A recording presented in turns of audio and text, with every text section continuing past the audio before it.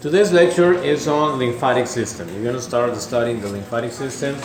We're going to do the first part today, and on Tuesday we're going to cover more about immunity and more mechanisms.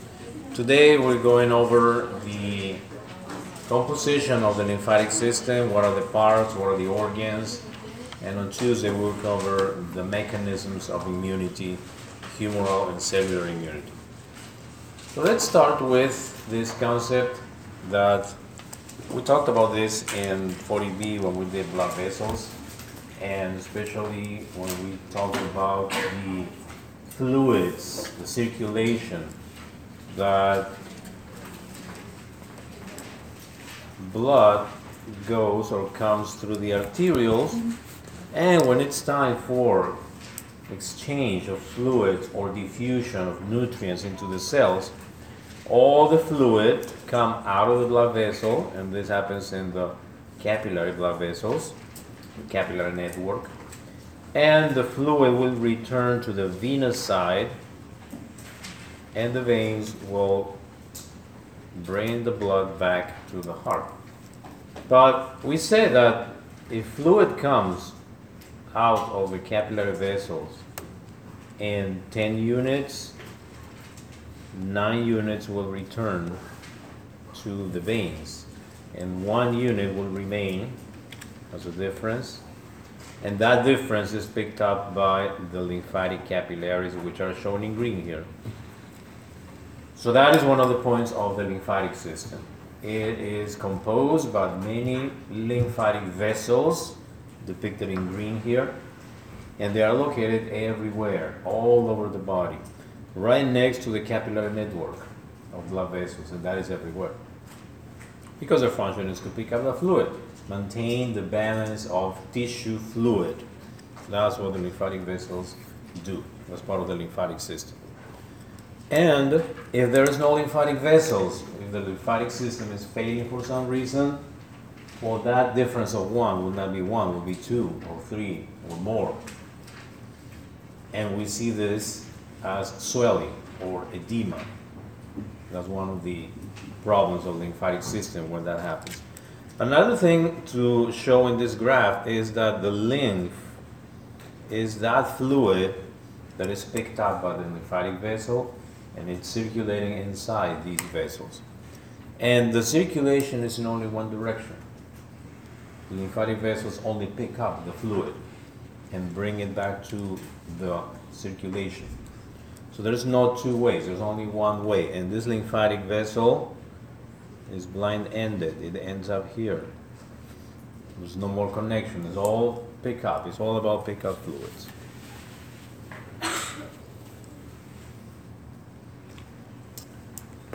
So one of the functions of the lymphatic system, and it's listed here, drain interstitial fluid. All that fluid in between the tissues, called interstitial fluid, is picked up by the lymphatic system, keeping the balance of fluid in that space. But there are other functions of the lymphatic system. One of them, and a very important one, is the gastrointestinal tract. Transport of lipids that we eat in our diet. The lipids are absorbed by the small intestine, and they go to a lymphatic vessel, and they are transported by the lymph. The rest of nutrients, carbohydrates and proteins, they are transported by the veins, the blood.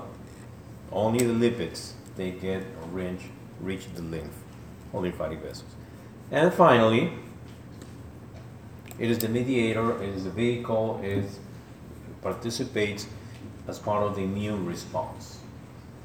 The immune response, which is these mechanisms that we have to defend against microorganisms or invasions, foreign particles, that happens in organs of the lymphatic system. So three main functions to mention about the lymphatic system. And these are the components. The lymphatic capillaries. Lymphatic capillaries are those that we saw right next to the capillary blood vessels. All these capillaries, they get together in vessels or larger diameter, and they are called lymphatic vessels. The lymphatic vessels start bringing all this fluid back to the veins. And on the way of the lymphatic vessels, we will find lymph nodes, which is one of the organs of the lymphatic system, the lymph nodes. The lymph circulates in the lymphatic vessels. The lymph gets into the lymph nodes, and it continues its way to more lymphatic vessels until they reach bigger vessels called lymphatic trunks. Lymphatic trunks are just bigger lymphatic vessels. And then lymphatic ducts, which are the biggest of all, and they are going to connect to a vein. The lymphatic ducts connect to a vein. It's usually the subclavian vein or superior vena cava, because all this lymph that is picked up finally will be drained into the veins, mixed with the blood. The organs are divided in two types: primary lymphatic organs and secondary lymphatic organs, plus lymphoid tissue. Lymphoid tissue that is scattered in many other organs. We mentioned all these tissues, examples of them. So these are the components. Let's go one by one and describe what are the functions, what are the anatomy, how they connect to each other, and how they work. It's another diagram showing all this lymphatic system circulation. And as I said, here we see how the lymphatic ducts are draining to a major vein. In this case, to the junction of the jugular and subclavian veins. That's where these lymphatic ducts drain the lymph finally. And we see all these components that we listed: lymphatic vessels. There's a lymph node here. One of the functions of the lymph node, and we'll see that, is it works as a filter. As a filter, because there are vessels called afferent that will feed the lymph node with lymph. The lymph will get through the lymph node and leave the lymph node through the efferent lymphatic vessels. So on the way, the lymph nodes will filter the lymph, going on the way back to the vein. There are lymphatic capillaries everywhere. That's what is showing here, right next to the capillary blood vessels. And on top, we see the direction of the sequence that this follows. Interstitial fluid goes to the lymphatic capillaries first, then turn into the lymphatic vessels. The lymphatic vessels, they drain into the lymphatic trunks, lymphatic ducts, and finally they drain into the subclavian veins.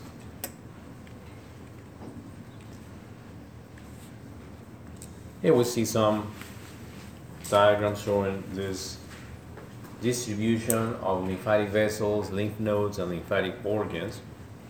Look at this diagram right down here with different colors, green and blue.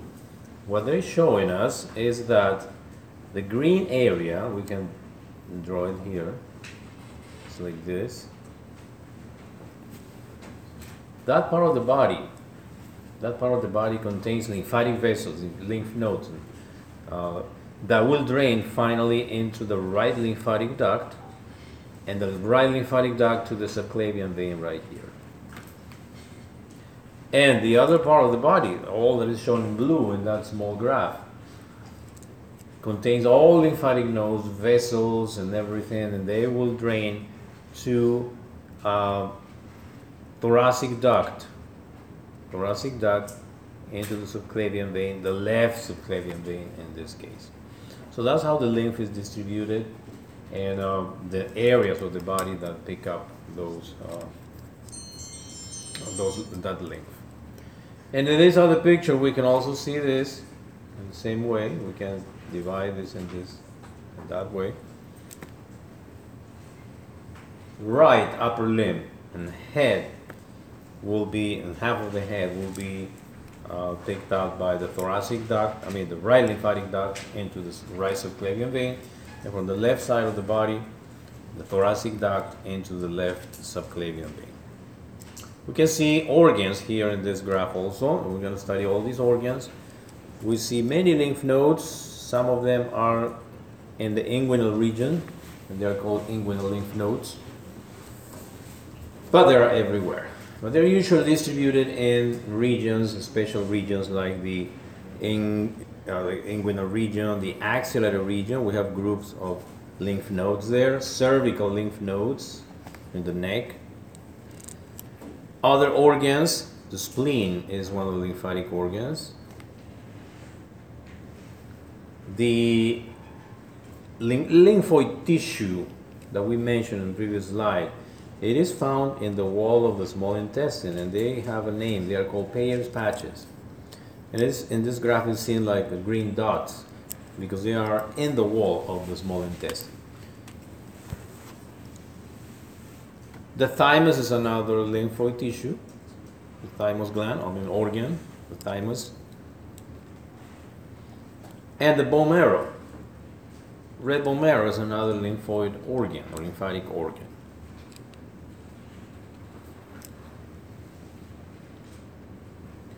And on top we have the tonsils. It's another organ of the lymphatic tissue.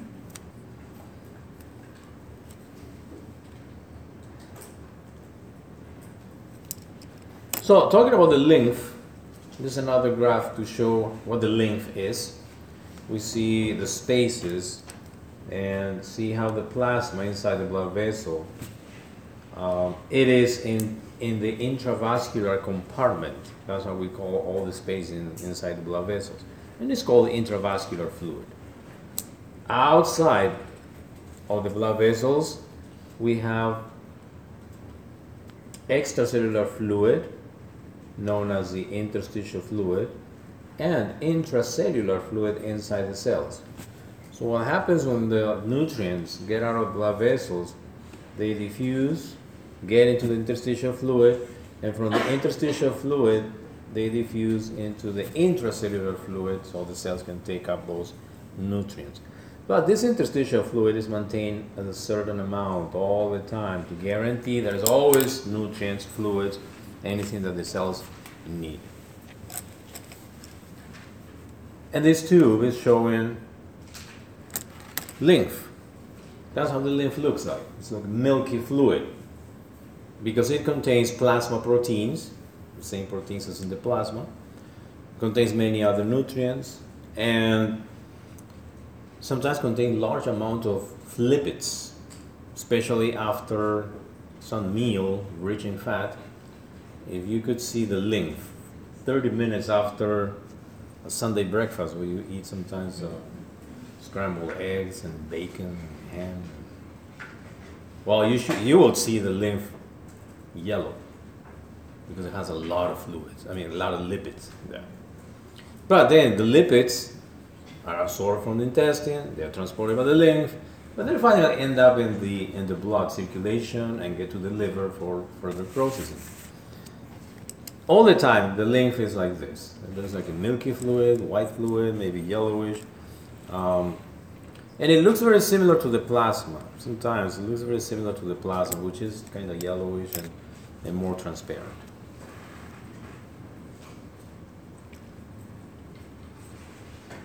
So the lymphatic vessels are everywhere. This picture is showing one lymph node. It's a very small lymph node. Usually the lymph nodes are bigger than this, but they're different sizes. But they show very well how the lymphatic vessels, afferent, are bringing the lymph into the lymph node and leaving the lymph node through the efferent lymphatic vessels. That's why these lymph nodes work as a filter. They are on the way. They are on the way of the circulation of lymph.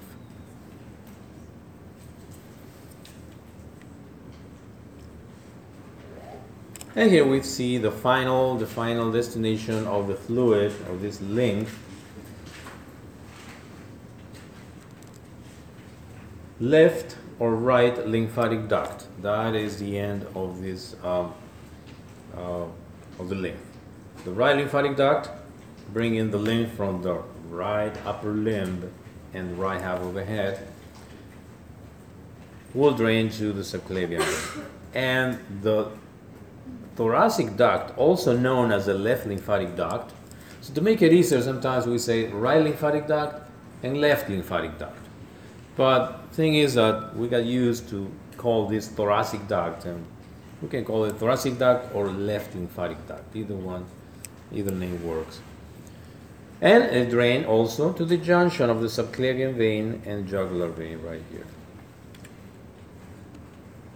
Those are the points of drainage of the lymphatic ducts.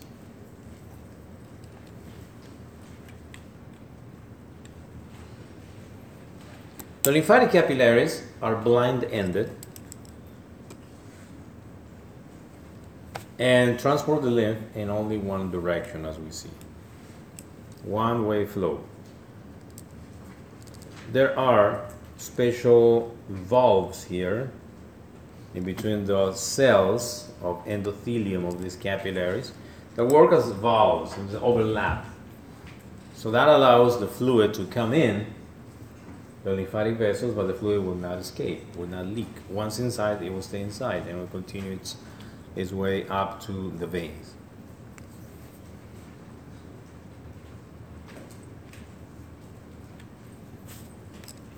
This is what I was speaking about. This is lymph. This is lymph, but after lipid-rich meal. It looks yellowish, turbid, milky plus yellow. This is actually called chyle. Chyle. That lymph that we find in the small intestine, lymphatic vessels, that they have a name, they have a special name, and those vessels and capillaries are called lacteals. Lacteals are in the small intestine, in the wall of the small intestine, and they are absorbing all these dietary lipids all the time. Chyle means lymph with lipids, and that's the appearance of this. Usually in the books they depict these lacteals in green, and as part of these villi, intestinal villi on the wall.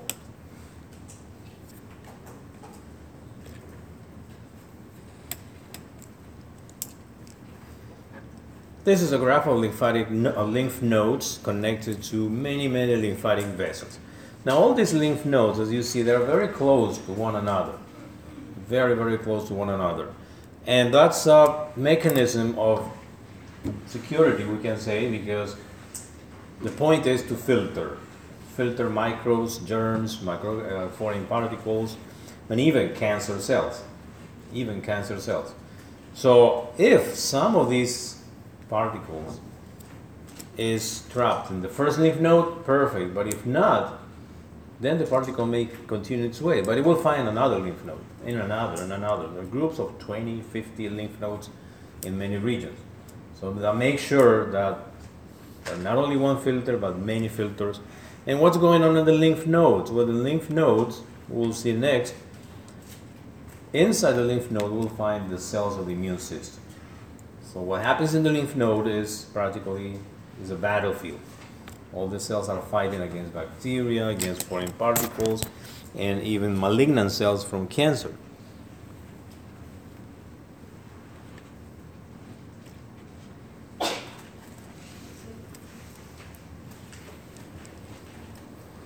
Now, in the thoracic cavity and in the abdominal cavity, there are also lymph nodes.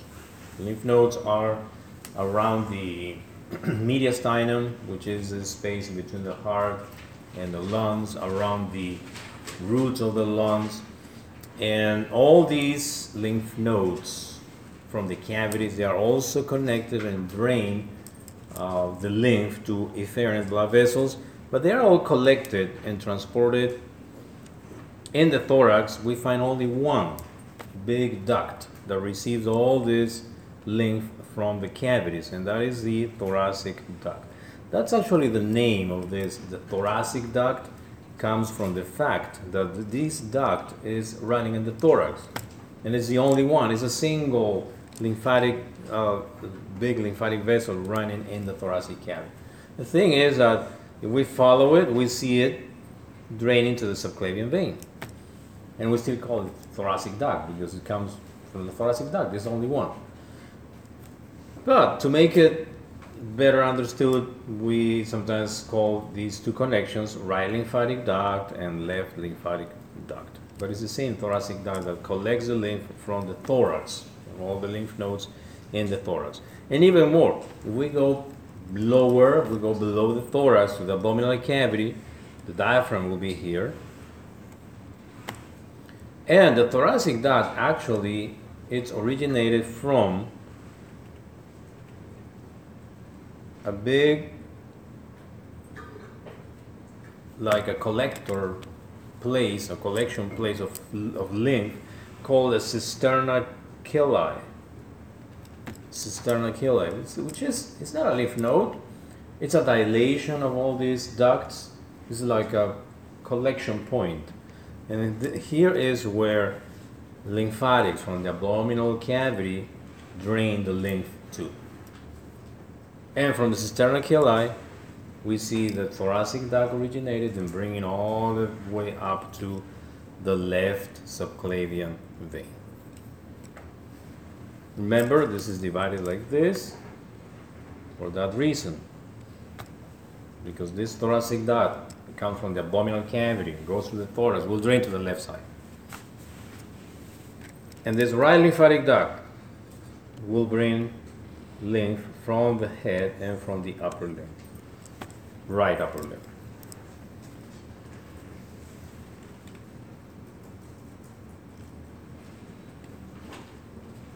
How the lymphatic fluid moves and flows back to the heart, mainly by the pressure in the interstitial space. There is no muscles around the lymphatic capillaries, lymphatic vessels.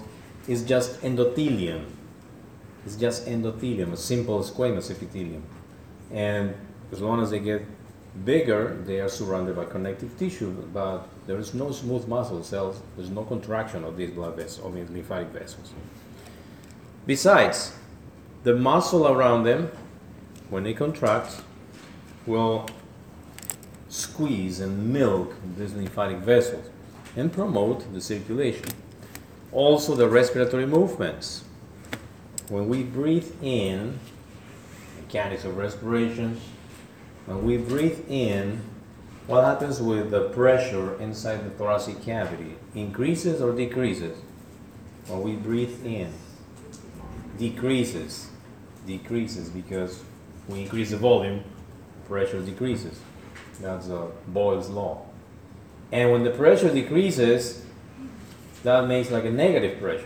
That is actually pulling, sucking all the blood and also the lymph.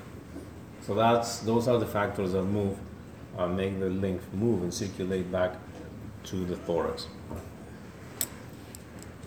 So any obstruction on the way of the lymphatic vessel and the lymph node, anything that alters the flow of lymph will lead to accumulation or building up of lymph interstitial fluid in the interstitial space. Fluid accumulation in the interstitial space, and that has a name, that is called edema. And we see it as swelling. We see usually the places that are more swollen are the ankles, around the ankles, or both lower limbs, or one upper limb in many problems, like this case for instance. This photograph is from a patient who had a surgery called radical mastectomy, which is a removal of the mammary gland, plus, and it's called radical because what muscle is here behind the mammary gland? What muscle is there? Huh? Pectoralis, major or minor? Minor. What about the major? Both. major first and minor deeper. Well, the radical mastectomy is about removing the mammary gland, removing the pectoralis major, and removing all the lymph nodes of the axillary region, because those lymph nodes are the ones who collect the lymph from the mammary gland. And if there is a cancer, that's the reason why this surgery, if there is a cancer, the malignant cells will invade the axillary lymph nodes first. So the radical mastectomy is about removing the mammary gland, removing the pectoralis major muscle because cancer has invaded, it's gone deeper, and remove all the lymph nodes from that area to make sure that no cancer cells remain in the body. But what happens? We are removing all this. So the lymphatics from the right upper limb, they have no connection with the point of obstruction, or the point of the surgery. So where they go? They don't drain. They don't drain anymore to the right lymphatic duct. And so the fluid will remain in the interstitial space. And we see after some weeks after the surgery, we see this. You can see the diameter of both upper limbs and compare. That's fluid. Where? In the interstitial space, in between the cells, in between the subcutaneous tissue, the dermis, hypodermis, mainly. What to do here? What do we do? How to remove this fluid? With a needle and syringe? Impossible. Because the fluid is in between all the cells. How can you remove the fluid? Not possible. Well, during the surgery, usually not all the connections are lost. Some connections remain. And there are some sort of treatments like massage, like taking medications to decrease the amount of fluid. And little by little, the body will readjust. And that has to do with the amount of fluid that comes out of the blood vessels, the blood pressure, venous pressure. But there is always some degree of swelling. The problem is that excessive swelling can be dangerous for the nerves, for the circulation of blood. But that's a trade-in. You have the cancer removed, and this is the consequence, but you live with this, but you're alive at least. Questions to this point? So let's describe some lymphatic organs. Here we have the thymus, lymph nodes, we've been speaking about lymph nodes, spleen, and red bone marrow. They are divided in primary and secondary organs and tissues that are widely distributed. They are everywhere. What the purpose are? Well, the purpose is to, first, lymph nodes, we've been saying it's a filter, and the other organs will participate in one another way in the immune response. They facilitate the immune response. Starting with the red bone marrow, that's the place where all these cells, immune system cells, are produced. So that's the origin of all these immune cells. To the thymus, where training occurs, spleen, and lymph nodes that work as filters. So here we have the division of primary lymphatic organs and secondary lymphatic organs. Primary lymphatic organs are two: bone marrow and thymus. Because that is the place where these cells, the immune system cells, originate. Bone marrow, that's where the stem cells are. Stem cells called hematopoietic stem cells. If you remember from blood, when we studied the blood, we described hematopoiesis, that process of formation of blood cells that happens in the red bone marrow. There are many lines of cells. One line will give place to red blood cells, another line will give place to leukocytes, some of them will be lymphocytes. Well, this is the origin of those cells. Lymphocytes, macrophages are immune system cells. And then also they originate and divide, but also become immunocompetent. Immunocompetent means that those cells, once they are produced, originated there, they have to be trained. So they will be capable of respond to start the immune response. There are many problems, congenital problems of immunity, where the cells are produced, but they are not properly trained, and they are not capable of respond to a threat or invasion with the microorganism. So that's the primary lymphatic organs, bone marrow and thymus, they help for that. And then the secondary lymphatic organs, those are the places where the immune response will occur. As I was saying, those are the battlefields. Lymph nodes, secondary lymphatic organs. Spleen, tonsils, and other lymphoid tissue like Peyer's patches in the walls of the small intestine.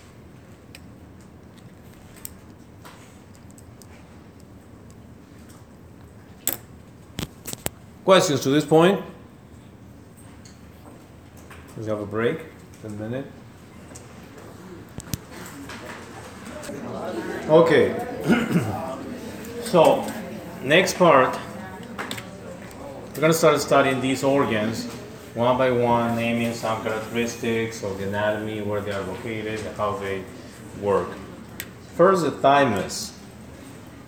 Thymus is an organ that is located in the mediastinum, anterior mediastinum, right behind the sternum. The sternum is right here. And it is located in the anterior mediastinum, superior mediastinum on top of the heart. Thing is that the thymus works more during childhood. You see it here. Thymus, above the heart, and in the mediastinum. The thymus works more during childhood, but gets atrophic by puberty. Adults will have very small amount of tissue, thymus tissue. Instead, it's surrounded by connective tissue and fat tissue. Why the thymus works only in childhood? Because that's the time when these cells, immune cells, get prepared, get ready. What happens in the thymus is training of some particular types of immune system cells.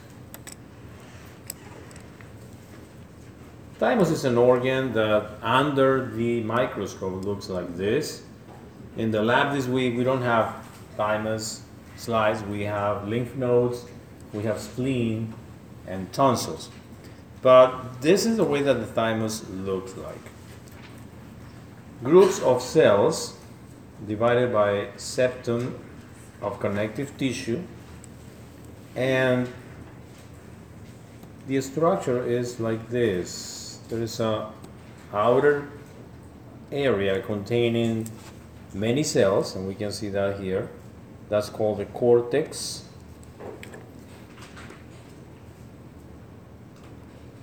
And the clear area is called the medulla. The medulla.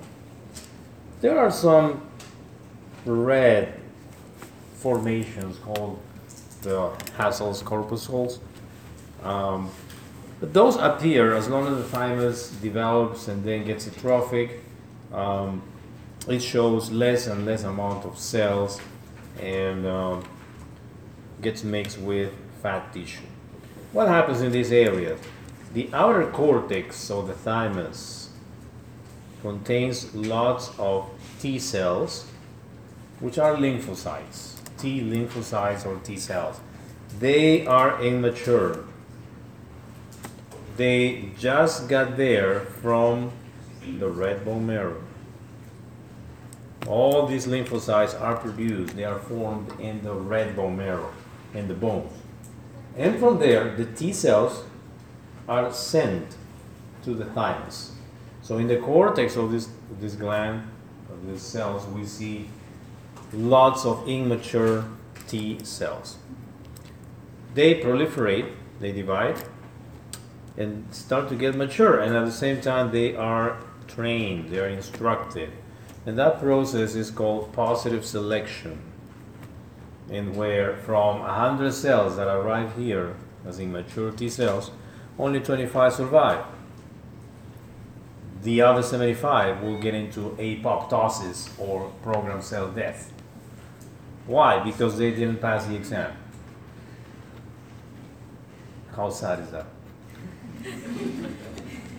That would be terrible in the class. So they don't pass the training and they are eliminated. Only 25 remain. Positive selection consists in these T cells are exposed to antigens, to pieces of bacteria, microorganisms, so they learn. It's like training the police and show them the pictures of the bad guys. And say, these are the bad guys, so you see, learn, remember. And these 25% know that, and they are completely mature with that information. The ones that didn't learn, they are eliminated. Why? Because if we leave one of those cells, let's say the thymus presents all the proteins, particles of our body also, and they say these are the bad guys and these are the good cells, like cells of the joints, for instance. So don't attack these cells of the joints, but do attack this bacteria. And some of the cells don't learn, and they survive. So they will not know, and they will start attacking the cells of the joints. Well, that happens sometimes. That is called an autoimmune disease, like lupus.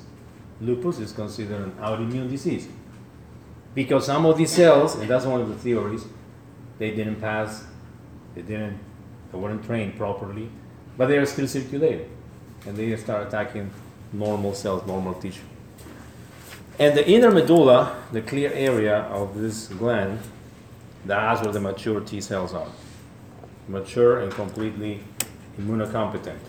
They are ready to work. Why the thymus get atrophic with the time? Because the mature T cells, they will complete this training and they will migrate to other secondary organs. Lymph nodes, spleen, Peyer's patches, tonsils. So all those T cells are mature, completely trained. They will travel to secondary organs. And there is no more training to perform. All of them have been trained. But the T cells, the mature T cells, still can divide and proliferate and keep the number of cells for a lifetime. Lymph nodes. Many lymph nodes, all scattered along the lymphatic vessels. There are superficial lymph nodes that we can palpate easily through the skin, and that's an important part of the physical examination. For instance, we look for cervical lymph nodes in both sides, we look for inguinal lymph nodes, we look for axillary lymph nodes, like someone comes with a small lump in the mammary gland of the right side, and we look for lymph nodes in the right axillary region. We find one, then we get very scared because that may be a lymph node that is filtering cancer cells. So those lymph nodes are in groups like the submandibular, under the mandible, that we see here, cervical, usually along the sides of the neck. We normally don't palpate them, we cannot find them unless you have an infection going on, like a pharyngitis, sore throat, a respiratory infection, a skin infection in the head. Then you may palpate some small lumps in both sides. Children, usually when they are 2, 3, 4 years old, if you touch the necks of them, you will find lymph nodes. You can touch them because it's very frequent. They get respiratory infections, skin infections, exposure to viruses, and the lymph nodes are actively working more than an adult. The axillary region, axillary lymph nodes, inguinal. If you notice, the lymph nodes are located in strategic places. Inguinal region is filtering everything from the lower limb. Axillary region, filtering everything coming from the upper limb. And thorax, superficial. The neck, everything coming from the back. From the head. From the head and the neck. And the mediastinal lymph nodes are in the thoracic cavity, in the mediastinum. And they collect all the lymph from lungs, heart. So the lymph node has this structure. First, we have seen the afferent lymphatic vessels that bring the lymph, and the efferent that leave the lymph node with the lymph already filtered. And what's inside the lymph node? Inside the lymph node there are cells, the immune system cells. And we can see the lymph node divided in two regions. One of them is called the cortex, and the central part is called the medulla. Cortex and medulla. And what's in the cortex? You see those purple circles? Well, those are called follicles. Lymphoid follicles. These follicles, they contain cells of different types. We see here in this graph, they are showing us the type of cells. The follicle, one of them here, contains an area, a central area, that if you notice is a little lighter than the outer part, which is darker. In this diagram, we don't see that very well, but I'll show you the picture with that. The central part is called germinal center. In all cells, what type of cells we have here? In the germinal cortex, the germinal center, we find this type of cells. We have B cells, follicular, dendritic cells, and macrophages. Macrophages, remember, are those cells that eat bacteria, any foreign particle. Around the germinal center, we have B cells, lymphocytes of the type B. Now, in the medulla, we have cells arranged like in cords. And those cords of cells are called medullary cords. And they contain macrophages, B cells, and plasma cells. B cells, the lymphocytes B, they turn into plasma cells when they respond to an infection or some injury or some threat. And the plasma cells produces proteins called antibodies, and they will attack the bacteria. Where are the T cells? The T cells are in the inner cortex, as we see here, the T cells. Inner cortex will be this area right next to the medulla. So as you see, this inside the lymph node, we have all these sort of cells working, fighting actively against whatever is filtered into the lymph node.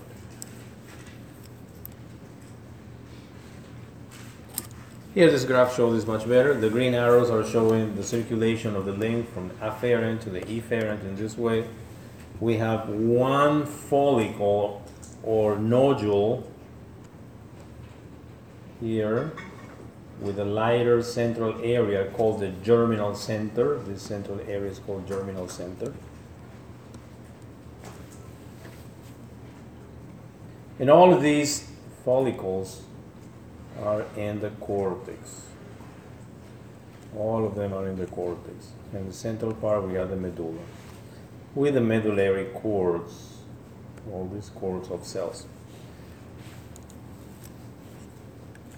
This is one of the slides that we will see in the lab this week. We are seeing in the lab to see all these follicles, germinal center, medullary cords, and these typical images. Second organ, secondary lymph organ, or lymphatic organ, spleen. Spleen is located in the left hypochondrial region, and it is also a filter, but it filters blood. Blood will not reach into the lymph node. Blood is filtered by the spleen. This is the aspect of the spleen. It's connected to all the blood vessels, splenic artery and splenic vein, as we see here. And the spleen has the following parts.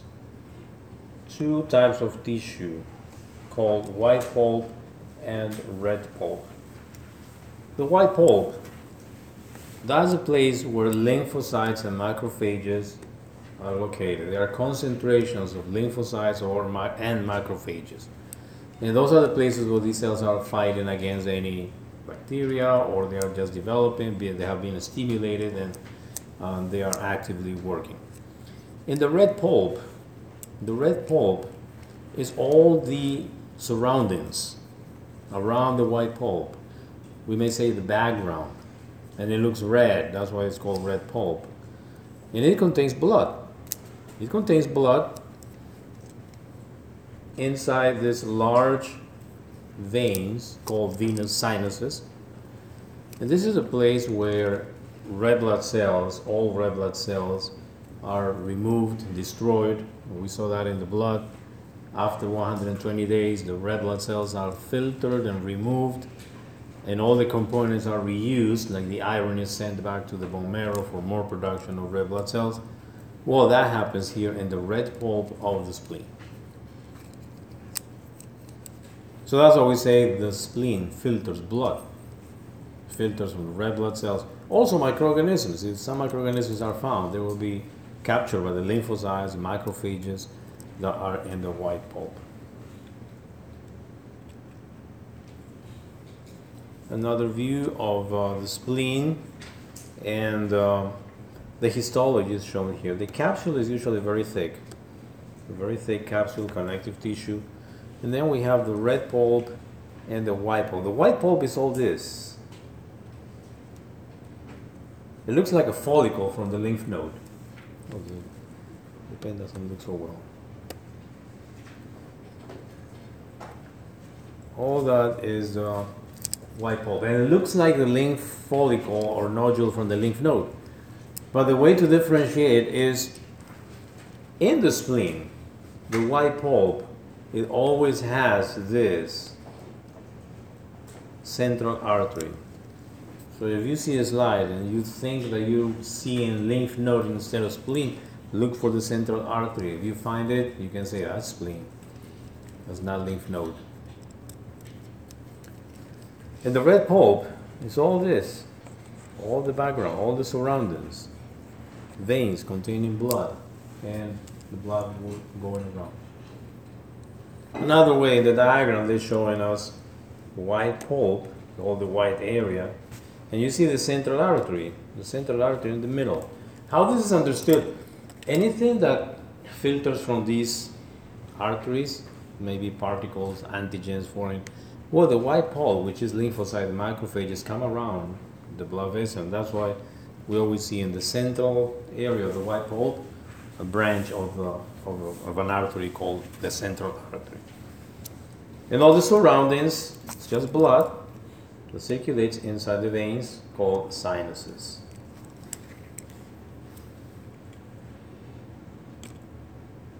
Tonsils. The tonsils are actually lymphoid follicles, lymphoid nodules, lymphoid tissue located under the epithelium of the mouth. But they are organized in groups, that's why they are recognized as organs, the tonsils. They are soft tissue masses. They are located in the pharynx. In the pharynx. In the limit between the pharynx and the oral cavity. The tissue is similar to the lymph nodes. So it's these follicles, these round formations. And they are covered by the mucosa. The mucosa, the membrane, the mouth lining, which is, what is the type of epithelium of the mouth, oral cavity? Simple squamous? Is that right? He says no. So what is? Simple columnar? Pseudostratified? Transitional. What's left? Stratified squamous. Stratified squamous. The skin is a stratified squamous. So therefore inside the mouth this is essentially the same. It's just that it doesn't have much keratin. But it's stratified squamous.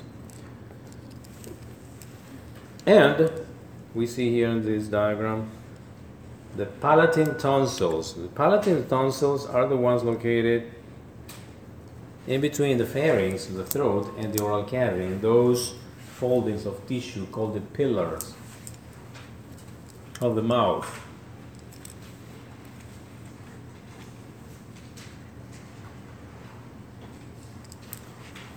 Palatine tonsils are shown here. This yellow tissue in both sides. But they are not the only ones. There's actually a ring of tonsils around the mouth. These two are on both sides, lateral. There's one tonsil which is in the nasopharynx. It's located in the nasopharynx. Remember, nasopharynx is on top of the palate, above the palate and pharynx. And that's called pharyngeal tonsil.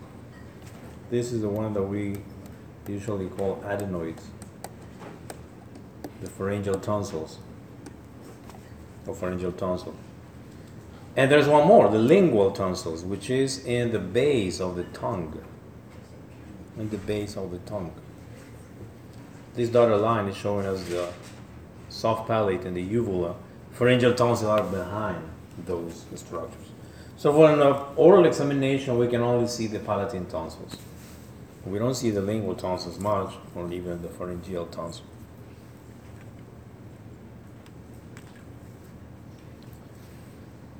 Here you have another picture depicting the adenoids or pharyngeal tonsil, which is in the nasopharynx, palatine, and lingual in the base of the tongue.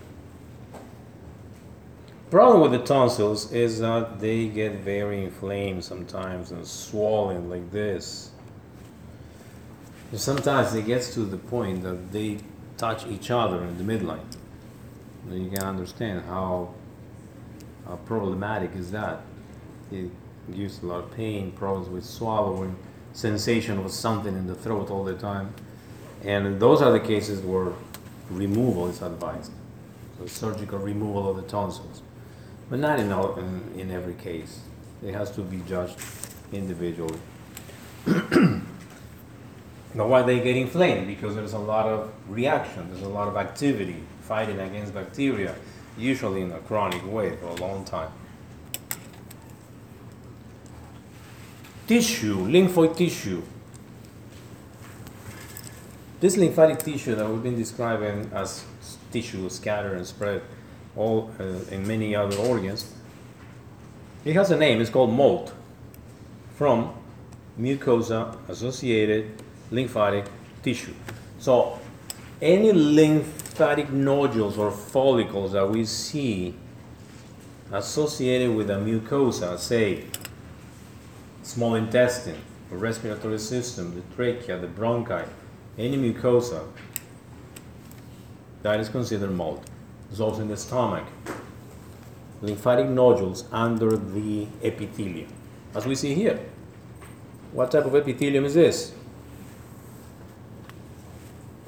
You see it? We just said it. Stratified squamous. Stratified squamous. And we see a group of lymphocytes, well, we see cells, but those are lymphocytes that are reacting, probably because one of these microorganisms or things came through the epithelium and start to invade our body, and quickly there's a reaction. That's what we see there. In the lungs, this is MOLT and the epithelium of the bronchiole. See the big lymphatic nodule here under the, you know what type of epithelium is this? What type is it? Pseudostratified. Pseudostratified. That's a 48 next quarter if you want. I'm teaching 48.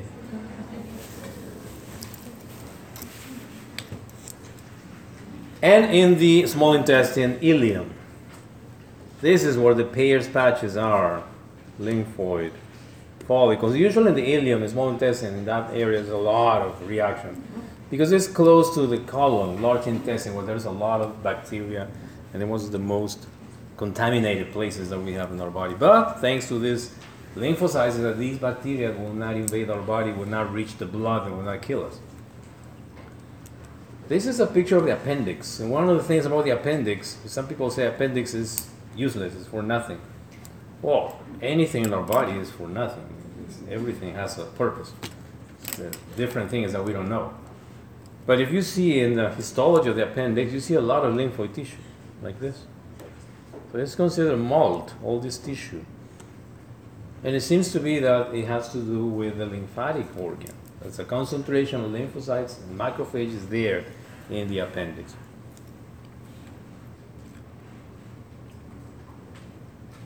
Okay, so then, and finally, and to finish this, we have described all the organs. And for Tuesday, we're going to start describing the immune mechanisms or immune response. This is a list of some of the components of this immune system to show you how complex this can be. First, cells. We have been describing these cells. T cells, B cells. These are the main actors of the immune response, as well as macrophages. This is the bad guy. When he gets inside, the first cell that responds is usually a macrophage that comes and eats that virus. But there are more components like this called complement. It's a set of plasma proteins that help in the fight. Lymphokines are chemical substances. They are chemical mediators. They are messengers. They are usually paracrine signals. Antibodies are produced by the B cells.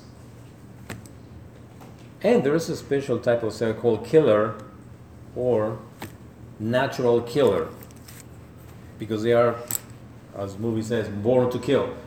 They just kill. Whatever they meet, kill. And that's good because the virus kills. Well, the immunity or immune response is divided like this. There are two types of immunity. Inborn, we're born with that. Innate, we bring that. And that's determined by the DNA, genetics. And adaptive. Through millions of years of evolution, and our body has been exposed to many millions of antigens from the environment. And that is imprinted in the DNA. So when we are born, we have natural immunity. Our body knows already what are the threats in this planet, in this environment. And we have a list of things. And that's part of the innate or inborn immunity. But then the adaptive is acquired.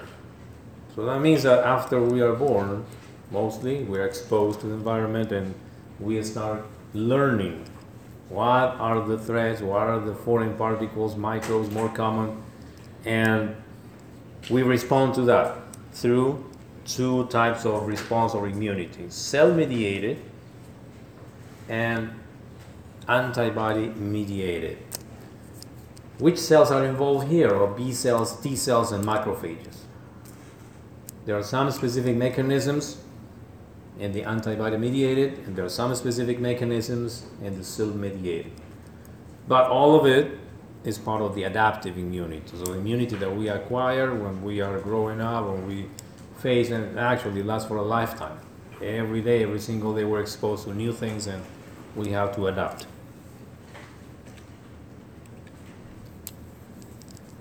the innate immune response, the one that we're born with, is described as non-specific, non-adaptive, and includes most of non-specific mechanisms that protects against many things, like the first line of external, physical, chemical barriers, talking about skin, mucous membranes. Here in the graph we see more of those mechanisms of innate immune response, like lysozyme. Lysozyme is a substance that we have in the saliva, and it's an antibiotic. It's considered an antibiotic. It kills bacteria. It neutralizes bacteria. That's non-specific. It just kills many bacteria. Nose filters in the eyelids, the mucous membrane, or tears, they also contain lysozyme. Non-specific. there's a normal floral microbiota in the pharynx, which means we have bacteria in the mouth and the pharynx that guarantee an environment that protects against pathogens, the bacteria that produce disease. Acid in the stomach, the skin, of course. The urine has a low pH, so bacteria cannot survive in that pH. Only when the pH changes is when we usually get urinary infections, and they get very bad. And this is a long list of other things. As I said, it gets very complex, the immune system, immune mechanisms. Internal defenses are called, and we're talking specifically about cells and mechanisms that are related to the cell response, like phagocytes, inflammation, fever.